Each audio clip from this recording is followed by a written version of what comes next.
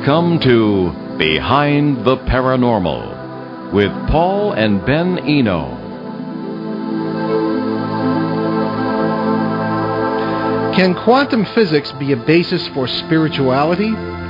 Did our remote ancestors already make it so? And can it all become a basis for a more advanced thinking in the paranormal? Hi there, and welcome to the 552nd edition of Behind the Paranormal with Paul and Ben Eno. I am Ben, and those quantum questions came from my co-host and partner in the paranormal, my dad. So this evening, we were going to welcome one of the world's most distinguished physicists, but he is currently unavailable, so we'll be trying to get him later in the show. We'll try to get. We can't get through on his phone, so yeah. we'll try, but later anyway. So, in being the eternal optimist, in hopes that we will be able to raise him soon, it's Dr. Amit Goswami, now retired. He was on the show a few months ago, a tremendous guest. He was professor of physics at the University of Oregon's Institute of Theoretical Science for over 30 years, beginning in 1968. One of the world's most renowned physicists, Dr. Goswami is a revolutionary in the growing body of renegade scientists who in recent years have ventured into the domain of the spiritual in an attempt to both interpret the seemingly inexplicable findings of their experiments and to validate their own intuitions about the existence of a spiritual dimension of life. Essentially, he espouses the position that consciousness creates the material world that we see. A prolific writer, teacher, and visionary, Dr. Goswami has appeared in the movies What the Bleep Do We Know?, The Dalai Lama Renaissance, and the award-winning documentary The Quantum Activist. That's him. He is the author and co-author of at least 10 books that I know of, including The Quantum Doctor, God is Not Dead, The Physics of the Soul, and 2 that have been major influences on my own thinking, The Self-Aware Universe and The Visionary Window, A Quantum Physicist's Guide to Enlightenment. His latest, Quantum Creativity, is to be released, has been released several months ago, actually. His website, www.amitgoswami.org, AMITGOSWAMI.org. Okay, we will. Would you like to do some questions while we wait? Yeah, we'll take. I have plenty of things to say. Excellent. Okay, so say those things. But don't forget to try and get them back, or get them. Period. Okay. First of all, tonight something a little bit unexpected has occurred. We are speaking, of course. We'll talk more about it later on Saturday at the True Paranormal event, a celebration of advanced understanding in the paranormal field. In New Hampshire this weekend, as I say, on Saturday the 20th. And we're going to be giving away 4 tickets to the first person who calls. It's a $30 value. It's only $15 to go to this, and that includes lunch. I mean, that's amazing.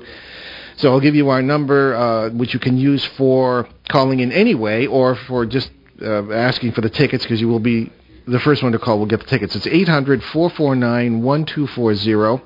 Or locally, in the local listening area, 401... I guess we got the guest. 401... Okay, because we didn't get the guest. 401-766-1240. Okay.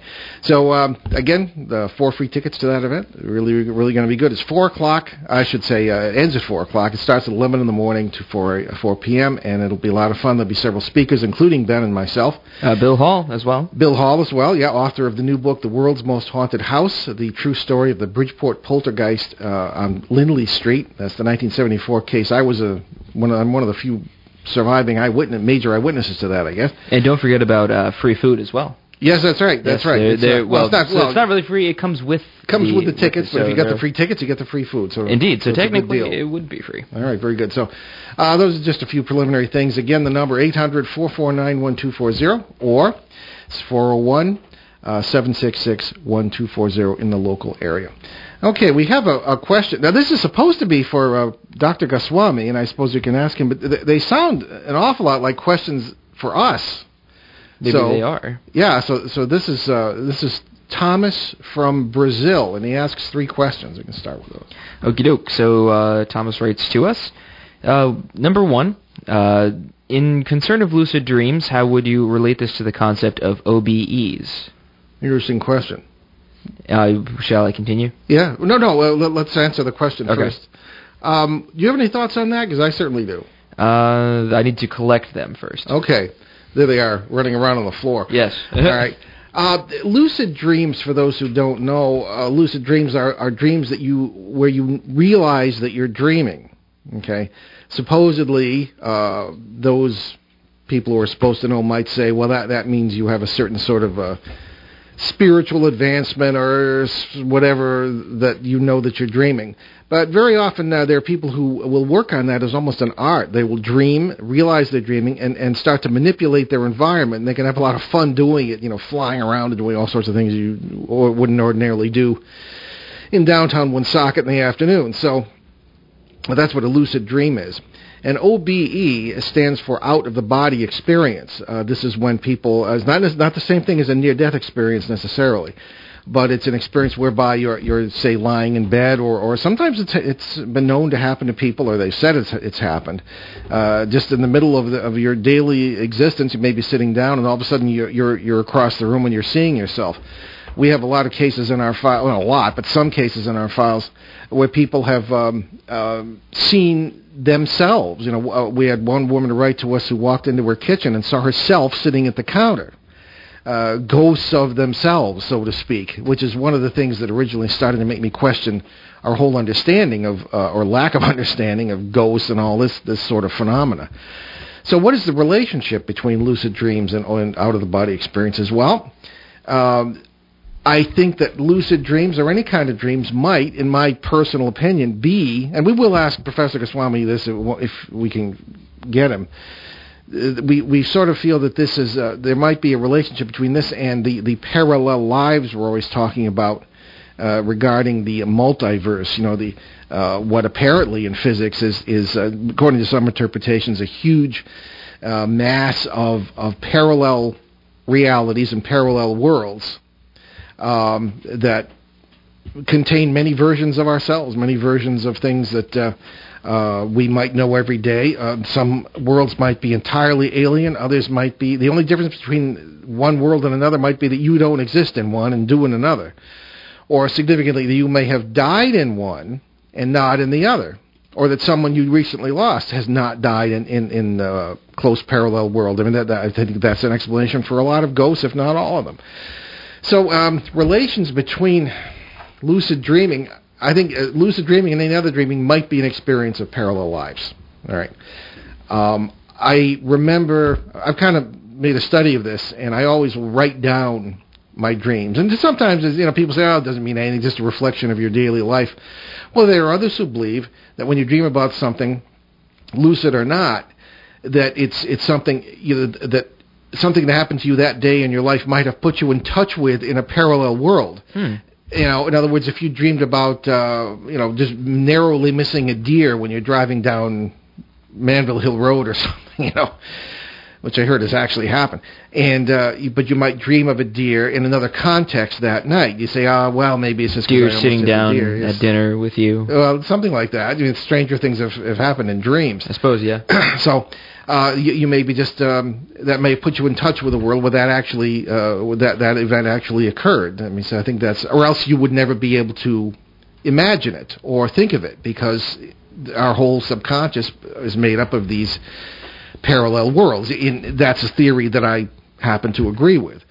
So that's a possible relationship there. So you could be aware of multiple lives. As a matter of fact, in other lives, you may be dreaming, and we're sitting here in the studio, or you're sitting listening to us, or whatever you may be doing, and that could be a dream in some other life. So it's a deep well here. So all right, I don't know. Do you have anything to add to that, man? Well, no, I actually never really thought of.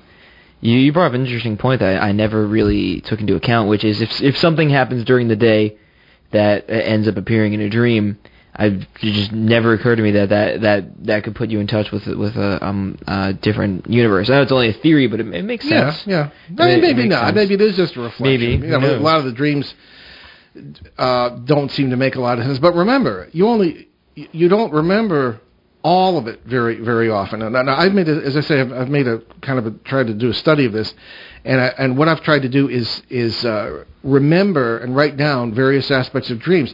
And now I realize that when I visit, for example, your mother and I, in one of my dreams, go to this little cafe on a street corner in Pennsylvania. This is all dreams. Now, we never actually, not that I remember. And when we go now, having remembered previous dreams of it, I can remember a whole life history in this world. And that happens night after night after night because I keep track of these things, and I have a very weird sleep schedule, so I remember a lot of dreams. And, maybe I'm imagining the whole thing. I don't know, maybe not. And maybe you're just crazy. No, well, people have said that from time to time, I suppose. I was only kidding, but... No, actually, I haven't been called crazy that often. I'm surprised. But in any case, these are all possibilities. So that's sort of a wide-ranging answer to Thomas's question, but... There you have it. So what's his next question? The next one is, how do you see the role of dreams? Are they just based on collected data from our lifetime and daily experiences, as we just talked about? I think we just answered. There's more. Or is there something else that comes from a collective consciousness or even beyond our inner self that we may have inherited as a species? Well, that is a lot more to it. Yeah, yes. Instead of just... I think it's a mixture of all of that. I think that it would do our existence injustice if we just pointed to one singular thing, saying, "Oh, well, that's the reason for this." So I feel as if it's a mixture of all of those elements that is stuff that's happened over the course of time. Or if this theory is correct, then sometimes when you have dreams, you're somebody else, like you're not you, or even if you're dreaming in the third person and you're following somebody else. Like you're not actually in the dream, but you're sort of observing that, then maybe that's part of that sort of collective unconscious idea. I think you might be right. I think that see, the thing is, here we get back to the island theory again. Yes. We assume, among all the many, many assumptions we have, we assume that we are self-contained units in this body, and that's why everybody's so astounded by the idea, ESP or extrasensory perception. Well, he doesn't use the first person possessive in this statement. He uses the second person plural. So we. Mm-hmm. So we as a species. We is the first person plural. Is it? Yes. Oh, what is it? Hey, I'm the editor here. Yeah, sorry, my grammar is miserable sometimes. Well, as long as you can speak articulately, which you always do. Yeah. All right. Well, no. I mean, I see the point there, but. The thing that's hard to get by is this island theory, and to say that we are almost not one mind, but a sort of a unified biosphere where we all share the lives and the thoughts and everything of everything else, which is the basis of this collective unconscious idea that psychologist Carl Jung came up with, which I think is one of the most brilliant things he ever did. There is a certain unity and a flow and an exchange of information among minds, and ultimately... There's a tremendous unity there, and I write about that in my last book, Turning Home, and we talk about that a lot on the show. So yeah, I think that's a positive answer to the question. What's his third question? That's it. Oh, I thought there were three. No, literally after that, all it says that's all. Okay, that's all, folks.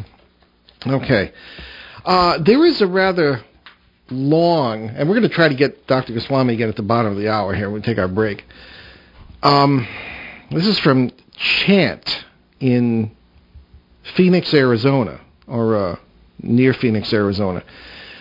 Let's take it one paragraph at a time. Okay, it's very, very long, but we very often give short shrift to these long ones, and I'd like to, now that we have some extra time, uncharacteristically, I'd like to... Baby steps to the paragraph. Right. Alrighty. Hello to you both, Paul and Ben. I'm nearly 42-year-old single woman who went through an experience that has not only never left my memory, it has affected me every single day ever since the event. Okie dokes. So she starts off with the event happened in the year 2001 at a Christmas banquet that my employer at the time was holding for all of us at a 5-star resort in this place. In what was probably Scottsdale, Arizona, or part of Phoenix, Arizona. Anyway, I was on the second floor balcony and stared up at something that was unavoidable to behold. It was a massive ice-colored clock actually working in the sky. It had a large hand going around a perfect circle. It was I already said that. It looked I looked around quickly to shake off the hypnotic movement of this weird event actively happening in front of me, and a former coworker. So it wasn't just her, it was her and a coworker. Everyone below us was busy partying and enjoying themselves as the coolness of the evening caused people to become more relaxed and happy. I pointed up at this odd thing that was so massive in the sky. Evidently, people thought this action by me was so funny they started pointing at me and laughing. I didn't get too irritated. I was more perplexed by their reaction. Everyone below was either milling very slowly about with their drinks on the ground level where there was grass and chairs, or they were lying out on the grass with their companions talking. I looked hard at my coworker, and he told me how come they didn't, he asked me how come they didn't see what we see. He said he didn't know, but yes, he did see it and described it to me. A car, where was I? What he described to me what he was looking at, and I told him that there's no way that a car dealership advertisement, that's a car dealership advertisement like a blimp or something. There are no car dealerships around here, or even if it was one, what's the point of having some kind of advertising like that? He nodded his head and said, "Yes, I agree. It would make no sense." So, and she ends the paragraph with, "I don't know." Could you describe what you saw one more time? Giant clock. A giant clock? Yes. In the sky? Yes. Okay. That's not unheard of, but it's unusual. And it was seen by multiple witnesses, according to this. Well, one witness, her and her coworker. Okay, well, that's two witnesses. Yes. Okay. So I guess it's multiple witnesses in that case. Yeah. The first thing that comes to mind, did you have any thoughts off the bat? I don't know. It just makes me think of Alice in Wonderland, but please. It does, yeah. We're certainly diving into the rabbit hole right now. Yes, indeed. The first thing that comes to mind is that, clouds in the sky, and we've talked about this many times, that when you look at something, your eye will take it, or your brain will take what your eye sees and try to make sense of it. All right? And I think a lot of the photographs of ghosts and UFOs, well, not so much UFOs because they're usually pretty... Well, I think the whole point was that it was very, it was a working clock. Mm. So if the hands are going around, then that's just not normal cloud behavior. No, it's not. It's not. Well, that's the first thing that came to mind was maybe it's something like that. However, another thing that I'm thinking about, is they're inside a building looking out a window. No, they're on a balcony. Oh, they were on a balcony, so they weren't looking out. They were outside. Yes. Okay, well, that's the end of that theory. Because I don't know. I'm thinking of the Southwest and some of the strange stories we've heard from there. It's sort of weird down there. Yeah. You've been there. No, I've been there, not at the same time. It's a strange place. It's nice. Yeah. It's beautiful. It's beautiful. Strange, people are wonderful, but there are a lot of strange things. I'm thinking of the couple who reported being... and I talked to the woman. This wasn't some secondhand thing. It was secondhand, but not thirdhand. And they were in Utah and were... encountered a village, a small town where all the cars were exactly the same, and everybody spoke Dutch. Yeah, and nobody recognized their money. I mean, gee, right. And it got more interesting from there. But nevertheless, I honestly don't know what to say about that. Other than from a multiverse perspective, there somewhere or somewhen there is a clock up there in some world where perhaps people put clocks in the sky on aircraft or balloons. I mean, who knows? Anything that could be conceived is possible and out there somewhere. I'd like to know whether the clock, what it looked like. Would it look like Roman numerals or an old clock, new clock? Massive ice-colored clock. Ice-colored clock. Yes. So. Well, ice-colored would be the same color as clouds. I guess. So that I find. Well, it gets weirder. Okay, proceed, please. Okie doke. So she goes on. I could go on regarding what happened, but I'll skip to the point about going home that night. I went home sober, never drank that evening, and went straight to bed. Well, I noticed as I was gearing up for bed, putting on my night clothes, etc., that when I turned out the lights, there was a massive grid invading my house. I had to read that sentence multiple times. Grid. Grid. Okay. Yes, I thought it was misspelling, but it's not. I turned on the lights, and it was still hanging around there, just swirling around different geometric shapes, turning about. And honestly, Paul and Ben, it was the most surreal moment. I realized that what I was looking at was nothing my partner at the time could see. I plain told him, hey, are you seeing anything right now, as we lay in bed staring out into space? He said, no, not really. I said, well, I must have some strange situation happening, because I do.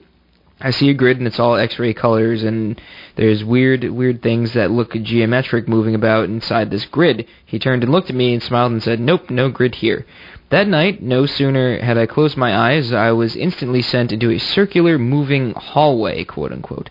At the end of this long geometric moving hallway that curled about an they're curled about an odd-shaped geometric from nodding its head and opening and opened up a door of some kind, and it was standing next to. The thing is, I didn't open the door. It opened up after he nodded his head. So it opened up for me, and I continued to move forward. What I saw after was what I'd never forgotten. I think about to no end today. Then it ends there. Shall I keep going?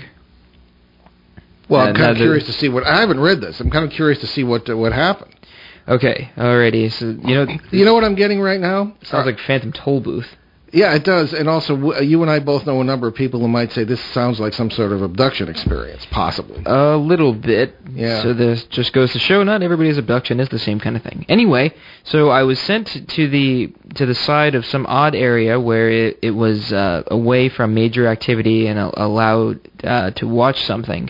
The something I was allowed to watch was mind-numbingly hard to fathom as I stared right at it, quote-unquote.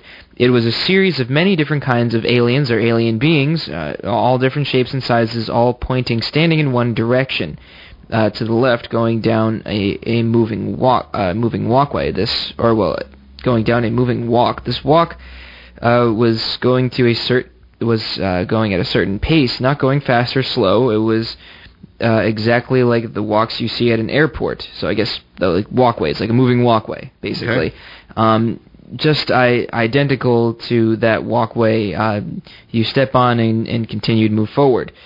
It also had a wall on it too, so I could see only these guys, quote unquote, from about half of their bodies up. I was allowed to stare at them for what appeared to be long enough to realize a few things. Turn the page here. One, these aliens or beings were not talking. They were not moving while on the walkway. They were standing, all of them, and stared open-eyed forward and to the left and going down to the left. Or going to the left, I should say. Not one of them was standing sideways or sitting down. Everyone was neatly pushed into one another, as though crowded onto this walkway just perfectly, so that there was just a small margin of space between themselves and another being. Two, they and their surroundings were all X-ray colored. I'm going to assume a neon green.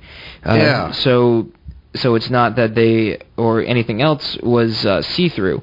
It was as if anything I looked at hard enough was focused in on and scrutinized.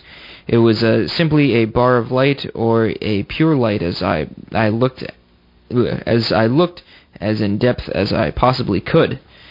3. What I wanted to know, I want to know what I looked like. I had no clue what I looked like or if I looked like anything as I floated down that weird hallway and into this strange area that was for beings to go through onto something else. This area was definitely a linoleum or liminal? Is that the right word? Is that liminal, word? yeah. Yeah, a liminal one. Liminal meaning it was an area where one was in the middle of leaving one thing and going on to something else. Oh, there we go. 4, I was hiding around an area that had netting over rocks. Isn't that weird? Anyway, I rested behind these rocks, feeling secure that I was hidden, when I realized now how could I have been when I had been invited in by something to observe. All the obvious questions hit me as I sat there crouched at these rocks in the netting, which were like a temporary retaining wall as I looked around. There were more of them, everywhere, and more walkways. It appeared to be one massive center of walkways with retaining walls of rocks and netting. Do you want me to stop there? Yeah, we got a lot to digest here. The term that jumps out at me in that narrative, which is very articulately written, by the way, is aliens. Now, here are our assumptions that I'm always getting so frustrated with. We see kinds of people... Oh, we have to take a break. Well, I'll pick on the aliens in a moment. You're listening to Behind the Paranormal with Paul and Ben Eno on WOON 1240 in New England's beautiful Blackstone River Valley. We'll be right back. Hi, this is Romeo Berthiaume reminding you that the 26th annual Jimmy Fun Walk is coming up on Sunday, September 21st. Darren Cooper, the producer of the Saturday show, will once again be walking the 13.1-mile route from Wellesley to Copley Square in Boston. Due to a prior commitment, I will be unable to walk this year, and I've signed on as a virtual walker. We're asking our listeners to consider making a pledge or donation to this year's effort. Last year, over $6,000 was raised for Kerry's team. More than 8,500 walkers together raised more than $7.5 million, and together we can make a difference in our efforts to find a cure for the dreaded disease, cancer, which has affected all of us one way or the other. Please help us achieve our 2014 goal by sending your donation to Jimmy Fun, care of ON Radio, 985 Park Avenue, Woonsocket, Rhode Island. Make checks payable to the Jimmy Fund. Thank you for your support. You can depend on us for public service, ON Radio.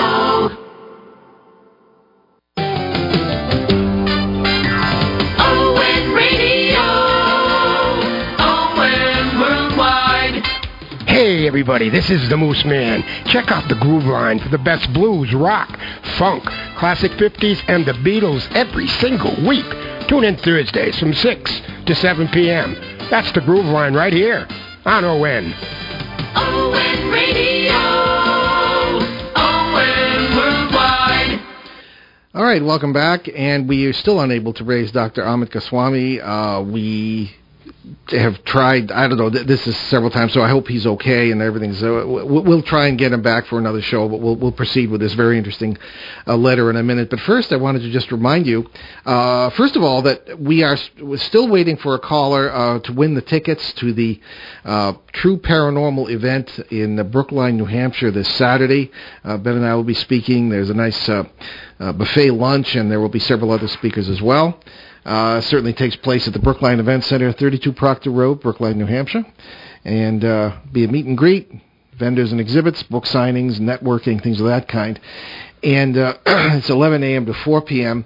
So the first caller gets free tickets to this, 4 free tickets as a matter of fact, and the number 800-449-1240 from anywhere in the U.S. or Canada, or in the local area, 401-766-1240. So give us a call and get free tickets. That's all you have to do. All right. So in the meantime, we certainly wanted to remind you of the various charities Ben and I have adopted. You can find out about all this at BehindTheParanormal.com, our show website. Certainly want to remind you about Youth Mentoring Connection out in Los Angeles. Wonderful work being done there by Tony LeRae. And what he's doing is using, and has for years and years, to great success, used indigenous wisdom and common sense from the ancient world to bring at-risk youth to a better life, and it has always worked well. There's nothing occult about it. It's all practical, right down to earth, and he's built a great little community out there for the young people in some of the worst areas of Los Angeles. So youthmentoring.org, check that out. Also, our veterans charities we've adopted, buildershelpingheroes.org, usacares.org, and canadianveteransadvocacy.org. It's all great things. Check them all out. They all do different things, but they all do them well, and for the sake of veterans from both countries.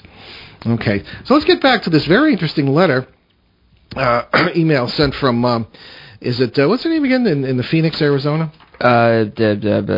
Chant. Chant, yes, in Phoenix, Arizona. I believe she's written to us before. Okay, so, but as I was saying, the first thing that stuck out for me in that previous paragraph you read, Ben, was the word aliens.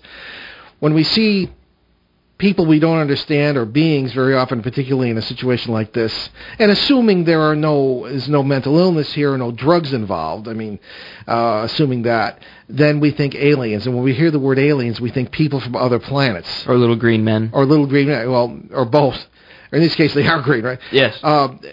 But again, that's an assumption. We don't know really what this is. And from the multiverse perspective, we could be just seeing a parallel world in which we ourselves are living as one of these so-called alien beings, and it's really part of ourselves, and all life seems to be part of ourselves, and it gets into the philosophy of it, but it could be something far different from people from other planets. So proceed, perhaps if you would. She is an alien foreman. A what? Foreman. Like in the Union or something? Yeah, you never know. It's what it sounds like, or like a construction site manager. It sounds like some sort of industrial facility. Oh yeah, well possibly. The way it's described, at least. So she lay down and just immediately was in this other world. I don't know. That seems to be what it. That's what it seems like. Okay. Well, I've heard weirder. Yes. Yeah, no sooner as I had weirder. closed my eyes, I was instantly sent to a circular moving hallway. Yeah. Yeah. So it's not like she was even asleep. No. See, that would make me question some of this. How come maybe it's just a dream, because we've been talking apparently about lucid dreams tonight on our impromptu open line show here. But in any case, all right, well, try it. Let's keep going then. Okay, so she goes on to say, I could go on, but suffice to say that ever since then, I have seen geometric forms, the grid still, yes, during the day and during the night. I can turn it off and on, but I could not. Before I could not. So I guess you can look at it or not look at it, but has sort of a switch that can turn it on and off. I don't know. Not like a physical switch, I'm assuming. Yeah. But whatever, I'm not going to speculate. I also see strange things I've never, ever have seen before. And guess what now? The boyfriend I am with now, one night, he, as he was laying there, commented all on his own that, hey, there's lights moving around the room, different shapes and geometric things floating everywhere. So I stared hard at him in the dark, and I didn't want to ask him any leading questions, so I just stayed quiet. Then he said there's also lights that are flickering too. I finally broke down and told him what happened to me. To be honest, he really didn't care. He didn't care, meaning it didn't change his life, and he said he believed me. It just wasn't as deep a situation to him as it was to me. But he did verify that there is something in my environment that is glowing, flickering, shaking, forms moving and swirling about, something geometric floating in my house, and mostly where I am at, meaning wherever I am, it happens. I have even gone to a restaurant to hang out with my friends and met them in the parking lot, and a sphere of light was dancing around me. It was embarrassing. One of the people stared hard at me and said, what is this? There's a glowing light around you that is flying around you. I just looked down and said, yes, I know. Sometimes people tell me that. I didn't know what else to say. What do you say? Yeah, what would you say to that? Like, oh, yeah, I know. Anyway, she says, anyway, that is pretty much the bulk of what I wanted to tell you. I did go back to that hotel with some of the same coworkers. The one where the clock experience occurred? Yes. Okay. To really look at the second or third floor we were on, and what we were looking out during the time. During the daytime years later. It hasn't changed an iota, not one bit, no different building of any kind or changes in the landscape.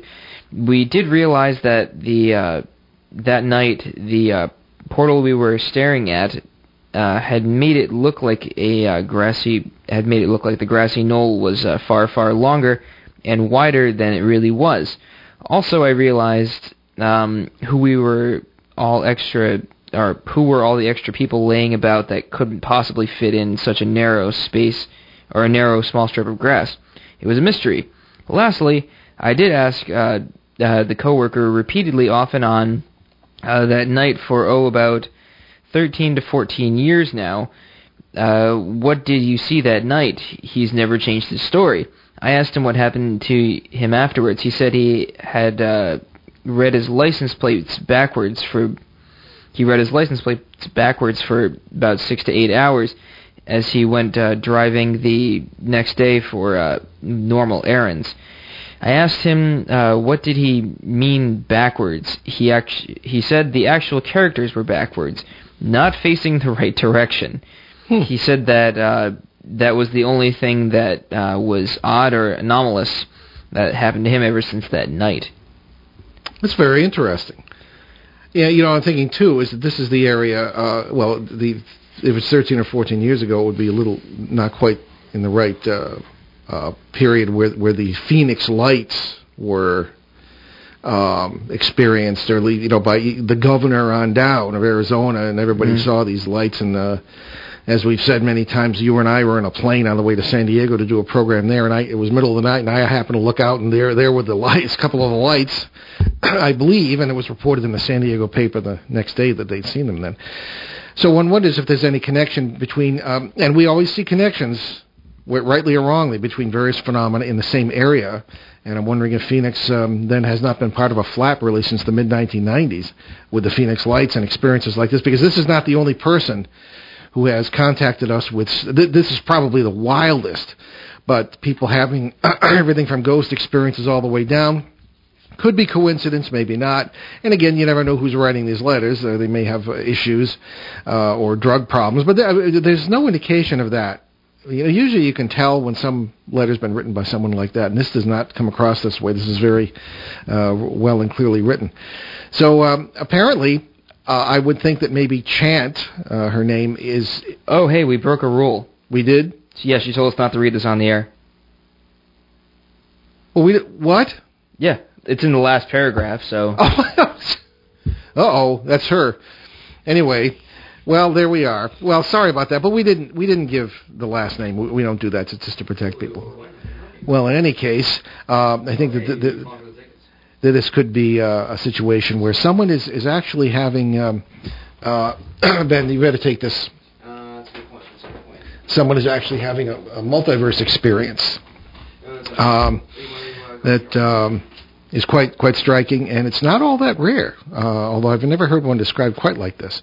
So in any case, we'll move on to another one at this point, and we'll try and find out what's going on with that person, and see if we can't perhaps figure out the mystery a little bit more.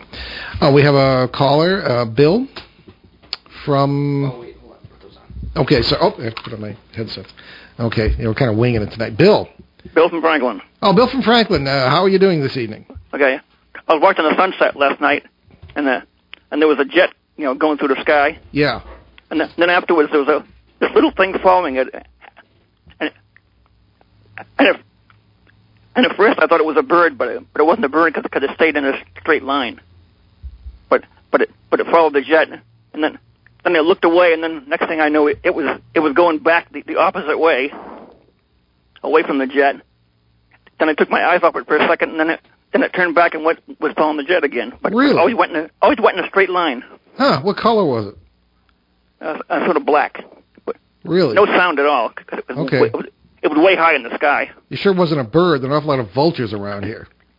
And I was taking photos there, and I noticed where it went through the sky, there was a blank spot through the clouds. Okay. Interesting. So it may have been an airplane. Yeah, well, I don't know, acting like that. There have been a lot of helicopters around lately because of this terrible happening in Blackstone, Massachusetts, which is right. Oh yeah, may have been a helicopter. Yeah. Yeah, and I saw one today, as a matter of fact, from. Because it went behind the tree, and I didn't see it turn around. Because it turned around quick. Yeah, it could have been a helicopter like way high up. I know I've seen several from some of the Boston stations. Hovering since that this terrible news event took place in Blackstone, Mass. I just thought it was odd that it went, following it and then go back and then go back again. Did you have an idea how high in the sky it was, what the altitude was? Because that can be kind of difficult to tell. Well, the jet had a trail in the sky, Yeah, it had a contrail, condensation trail. Yeah. It was probably a passenger jet because we live under the one of the main routes to Labrador and thence to Europe. Yeah, from Lake New York. Yeah, I see planes go by all the time. Yeah, we do too. But again, you never know, and this does seem to be kind of an area where a lot of strange things have happened for many years. I got a bunch of photographs, but I haven't looked at them all yet. Okay. But it won't show much in the photograph because it was so small, you know. Mm-hmm. Okay, but this thing did not have a trail behind it. No, Okay. but I did see a spot where it went through the clouds afterwards. Yeah, well, that's interesting. Yeah. Well, if you get anything interesting in the photos, can you send them to us? Yeah, I can. Yeah. Okay, appreciate that. Okay, Bill, thank you. I took like no, go ahead. almost 100 photos of the sunset, so I got plenty of photos. Okay, great. Yeah. Well, pick out a few that you think are interesting and send them along. Okay. Very good. Okay. Thank you. Thank you, Bill. Bye. Okay. We have a letter here from Leonard, and I do not know where Leonard is from. However, let's see a sentence. it's a much simpler issue than we've been dealing with. Alrighty, he writes to us.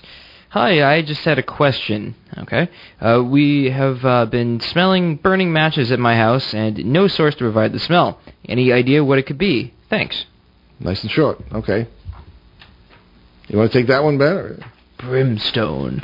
No, well, I mean, it's, I'm assuming, well, actually, I wish there was more. Sometimes it's like, oh, I like simple questions, and then sometimes it's just like, well, I feel like with certain questions, more details required. Well, perhaps, it's the irony. We like brief questions. Yeah, so burning matches, so, I mean, or like the, I keep thinking brimstone, that's not what it's called. Sulfur. Sulfur, yeah. Yes. Yeah, so if it's sulfur, I mean, it might be like a pocket of sulfur or whatever. It depends on where he lives. If he lives near like a swamp or something, I mean... Yeah, there's no indication where he lives. Yeah. There are all sorts of explanations for that. Very often, I know when we first moved into our house, we were 4 years old. The carpet was there, and when it was very damp, I would smell cigarette smoke. A smell that I hate. And, of course, that would usually be because the humidity had brought it out of the carpet. Someone lived there for years who apparently was smoking. So nothing paranormal, just rather mundane, dear old physics explanation that sort of brought the smell of the carpet out. Yeah, I mean, you never know. Someone could have been using matches or whatever. And well, do that many people use matches today? I mean, matches are pretty convenient. As opposed to lighters?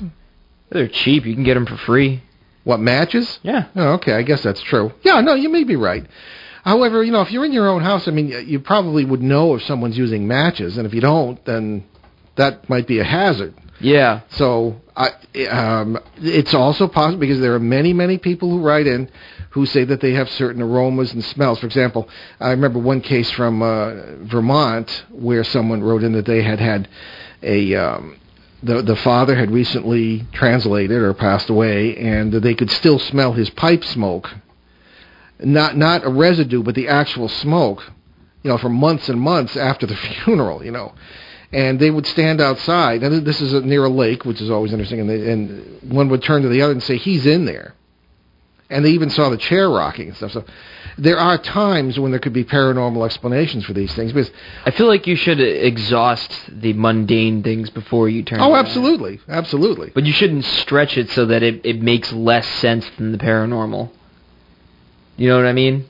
Sometimes people reach for very mundane explanations that just don't make sense. Sure. Like, yeah, I mean, you probably know exactly what I mean, especially with some of the cases you've been on, where some of the skeptics have had more ridiculous explanations than like... Yeah, people who weren't there. Yeah. And I was and saw the whole thing, and they didn't, Mothman is a great blue heron. Sandhill Crane, I think, was the explanation. Yes, and the other one was not that I witnessed the Mothman. I'm not quite that old. No, I'm just saying that it's just a big owl. Like yeah, right. Yeah. Sometimes they just sound more ridiculous. Yeah, the armchair experts, or the Bridgeport poltergeist case that I was involved in. Ed Warren was supposedly causing the phenomena from his house by witchcraft. How is that any more sensible than what's case closed? Going on? We solved it, everybody. Let's ridiculous. Go home. Anyway, well, anyhow. But no, I think there could be any explanation for that. But usually, if someone's lighting a match in your house, you would know it or should know it. Yeah, but I mean, it depends if it's sulfur you're smelling. then I'd probably want to check your house and make sure that... Yeah, I would look for some safety hazards there. Yeah, instead of saying, oh, well, it's a ghost lighting matches in my house, it could very well be that your house is very flammable. And sure. Yeah, exactly. Yeah, you should definitely check that out first. Yeah, so sorry, can't be more definitive there, but that seems to be what it is. This is from Robert. I don't know where Robert's from either, so... All right, Robert from nowhere. He writes to us. Hi, Paul and Ben. Every time I hear you mention something, mention that you don't believe in EVPs, this pops into my head, so I thought I'd drop you a line and see what your theory is. Let's tell folks what EVP means. If the universe or multiverse is... electromagnetic voice phenomena, where somebody holds out a recorder, they ask questions, and then get all sorts of stuff like that. They get answers to their questions in voices. Well, I'll talk more about it. Yeah, whatever. All right, so he proposes this theory.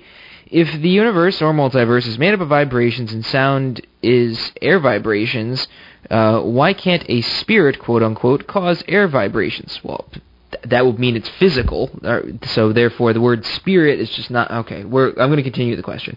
That would be represented as spirit causing air vibrations that would be represented as voices. Ear microphones can operate through vibrations. So, then he says, love your show, I live in Scotland. He's from Scotland, okay. He's actually from Illinois, but he transplanted and now lives there. He's like, it's the only way I get to listen. Keep up the good work. Well, thank you. Okay. So, alrighty. So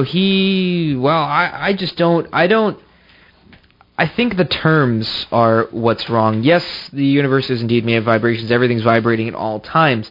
But for it to be completely audible, it has to be within a certain frequency spectrum, which is between 20 hertz or 20 cycles of compression and rarefaction, and between 20,000 cycles of compression and rarefaction, also known as hertz. So 20 hertz and 20 kilohertz. That's what we can hear at the best of times. The not best of times means that your hearing cells are dying. So the mechanism for that to be there would suggest that there is something to interpret those vibrations. For example, we're using vocal cords, which are vibrating at a certain rate that gets to a certain frequency, so that the amount of times that there's compression and rarefaction, that gives the certain tone, tone's not the right word, the certain frequency of our voice. I don't understand the mechanism that a, quote, spirit, unquote, would be able to do that. The idea would be that the closest explanation I would have is, well, I mean, it would vibrate certain things in the room that would be at the right amount, maybe at the right frequency to cause, what's the word? I'm trying to remember the word for it, but it's essentially like it's like if you're playing a guitar, whatever, you hit an E note, then if you hit like the top E string, so the low E, the high E will also vibrate at the same time, which I cannot remember the name of that or what that's called, but that same mechanism would have to be what's used to create an EVP, but there's, from what I've seen, there's no mechanism where that's possible. For one, they would need something, the spirit, quote unquote, or the entity would need something with which to make vibrate, which I don't understand how you would get certain tone from the air, because it's not thick enough. The air is not thick enough to create an audible enough tone for us to be able to hear. That just doesn't make sense. I mean, even whispering, you still have that sort of vibrating thing, so hence why I suppose that's why you hear whispers. But the thing is, there's no mouth in which it comes from, which I suppose if it's multiversal, then yes, that would make sense. But from what I've seen, the mechanism just doesn't make sense to me, and most of the EVP things I've heard or seen, it's all based on suggestion. And the one example I can point to is in my critical listening. I took a course in critical listening, and the brain will take things and add to them. For example, we did a listening exercise where we heard layered over pink noise, a certain number of 100 about 1,000 kilohertz. Or not 1,000 kilohertz, 1 kilohertz of a tone, so a sine wave, which is the simplest sound. It's just one frequency, that's it. And it was going down, it was decreasing in volume through this pink noise. So you had to count how many times you heard that ping or that beep. So everyone in the room counted 6 or 7. I counted 8. My professor said, when I said, I heard 8, he said, well, that's not true. You imagined that. He's like, well, I shouldn't say that you imagined that. He's like, I should say that your brain added that in because it thought it should be there. So your brain will take something and make sense of it, but also ruin it at the same time. So if you listen to an EVP, if don't watch it in a YouTube video, don't let anybody say anything to you whatsoever, and then listen to it. Usually, 9 times out of 10, you'll hear absolutely nothing except for maybe wind or something moving, whether it be somebody else in the room or whatever. But if you watch a YouTube video, you see like subtitles at the bottom, like child giggling or I am whoever. It doesn't make your brain will take that and add that in, and you'll say, I definitely heard that, because you're looking at subtitles. Or if somebody's showing it to you, they're like, listen to this right here. It sounds like somebody's laughing. Then you're going to hear that laugh. Your brain will say, that makes sense. That's supposed to be there, so it'll put that sound in. That's why you shouldn't trust your brain. Right, much as what we were saying about the photography, and the eye will take something and make. Yeah, it's pretty much the same thing, except with your ears and sound. So it's that same kind of mechanism with your brain trying to make sense of something in a certain framework. So the reason why I don't give that much creditation to EVPs, although that is a good theory, and I may even think more about that, is because people will use suggestion to make it seem like that's what's going on. To them, that could be exactly what they heard, but that's why you always need somebody else. You need peer review. To a certain amount of discipline in the thinking. Yes, and not just saying, that's totally somebody laughing. I'm going to take that, I'm going to put it on YouTube, and everyone's going to see all the evidence. Yeah. You can't think like that, because if you're trying to approach this from a scientific point of view, you need peer review. You need to follow the scientific method. As antiquated as it is, it's all we've got, and it's the best we have for now. So if you're trying to prove something scientifically by saying, I heard vibrations on in the air, you need to come up with an idea for how that mechanism is done. If there's no, I can't see any mechanism for it that doesn't require something physically there. So if you're approaching this from, it's definitely a physical person that their voice is coming through the multiverse somehow. I mean, I'd be more willing to accept that than a spirit has the spirit of vocal cords. Now, what you just said is generally my explanation, if there is one. Yes. So, I mean, I'd really need to think about it, and I'd really like if somebody did more research upon it. But, I mean, that's just my point of view, and it's very biased towards the multiple worlds interpretation. So I don't... Well, you're also a sound expert. I'm not really an expert. Well, you know a heck of a lot more about it than I do. I'm learning. Or more than a lot of the people who are I'm learning, and I take... Knowledge is useless if you don't apply it. That's true. You can learn a lot about something and never use it, and it's useless. So if you learn something and apply it, it's useful. But, I've never had an explanation for what happened to me in 1971. On that first case, talked about it a million times on the show, Pomfret, Connecticut, the abandoned village, and we were staying there that first night. And how many? We're out of time, are we? Well, we have like a minute and a half. Okay. We'll continue that. And there was something I wanted to say. I wanted to clarify something that took place last week's show. Our guests were Colonel Charles Halt and Sergeant James Penniston, U.S. Air Force retired, and eyewitnesses to the Rendlesham Forest UFO incidents of 1980. In my haste to get all the listener questions in, I stated that researcher Gary Hesseltine claimed that Colonel Halt had a missing time experience during that case. That actually came from a listener, and both men assured me that it isn't accurate. So my apologies to Colonel Halt and Gary Hesseltine, both of whom are friends of ours, and I'll try to be, not to rush so much next time, even though I'm rushing now. Right. All right. So we have no more time. I wanted to remind you, of course, that the True Paranormal coming up this weekend. So that's September 20th. A lot of great speakers going to be there, including us, but also our good friend Shane Searway of TrueGhost.com, who's organizing it.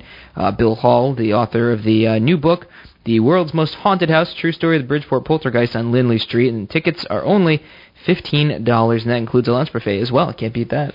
Well, if you happen to be in Old England instead of New England on this Saturday, you can take advantage of the 2014 Rendlesham Forest Incident Conference instead. It begins at 7 p.m. at Woodbridge Community Hall, Woodbridge in Suffolk. More information and tickets sales are online at www.spaceportuk.com. And on October 2nd, we're going to be raffling off a couple tickets to the New England UFO Conference on October 17th and 18th, and that's at the City Hall in Leominster, Mass. So my dad and I will present a new program there as well, which is Strange Connections, UFOs, Cryptids, and Ghosts, and that's on next week's show. That's September 22nd. We'll raffle off a couple of family pack tickets on the show, as we did last year. Information at neufoconference.vpweb.com. Okay. All right, that's it. We're through, folks. We'll see you next week with Dr. Kevin Nelson, University of Kentucky neurologist, and groundbreaking research on near-death experiences. Have a great week. Return to this radio frequency 167 hours from now for another edition of Behind the Paranormal with Paul and Ben Eno.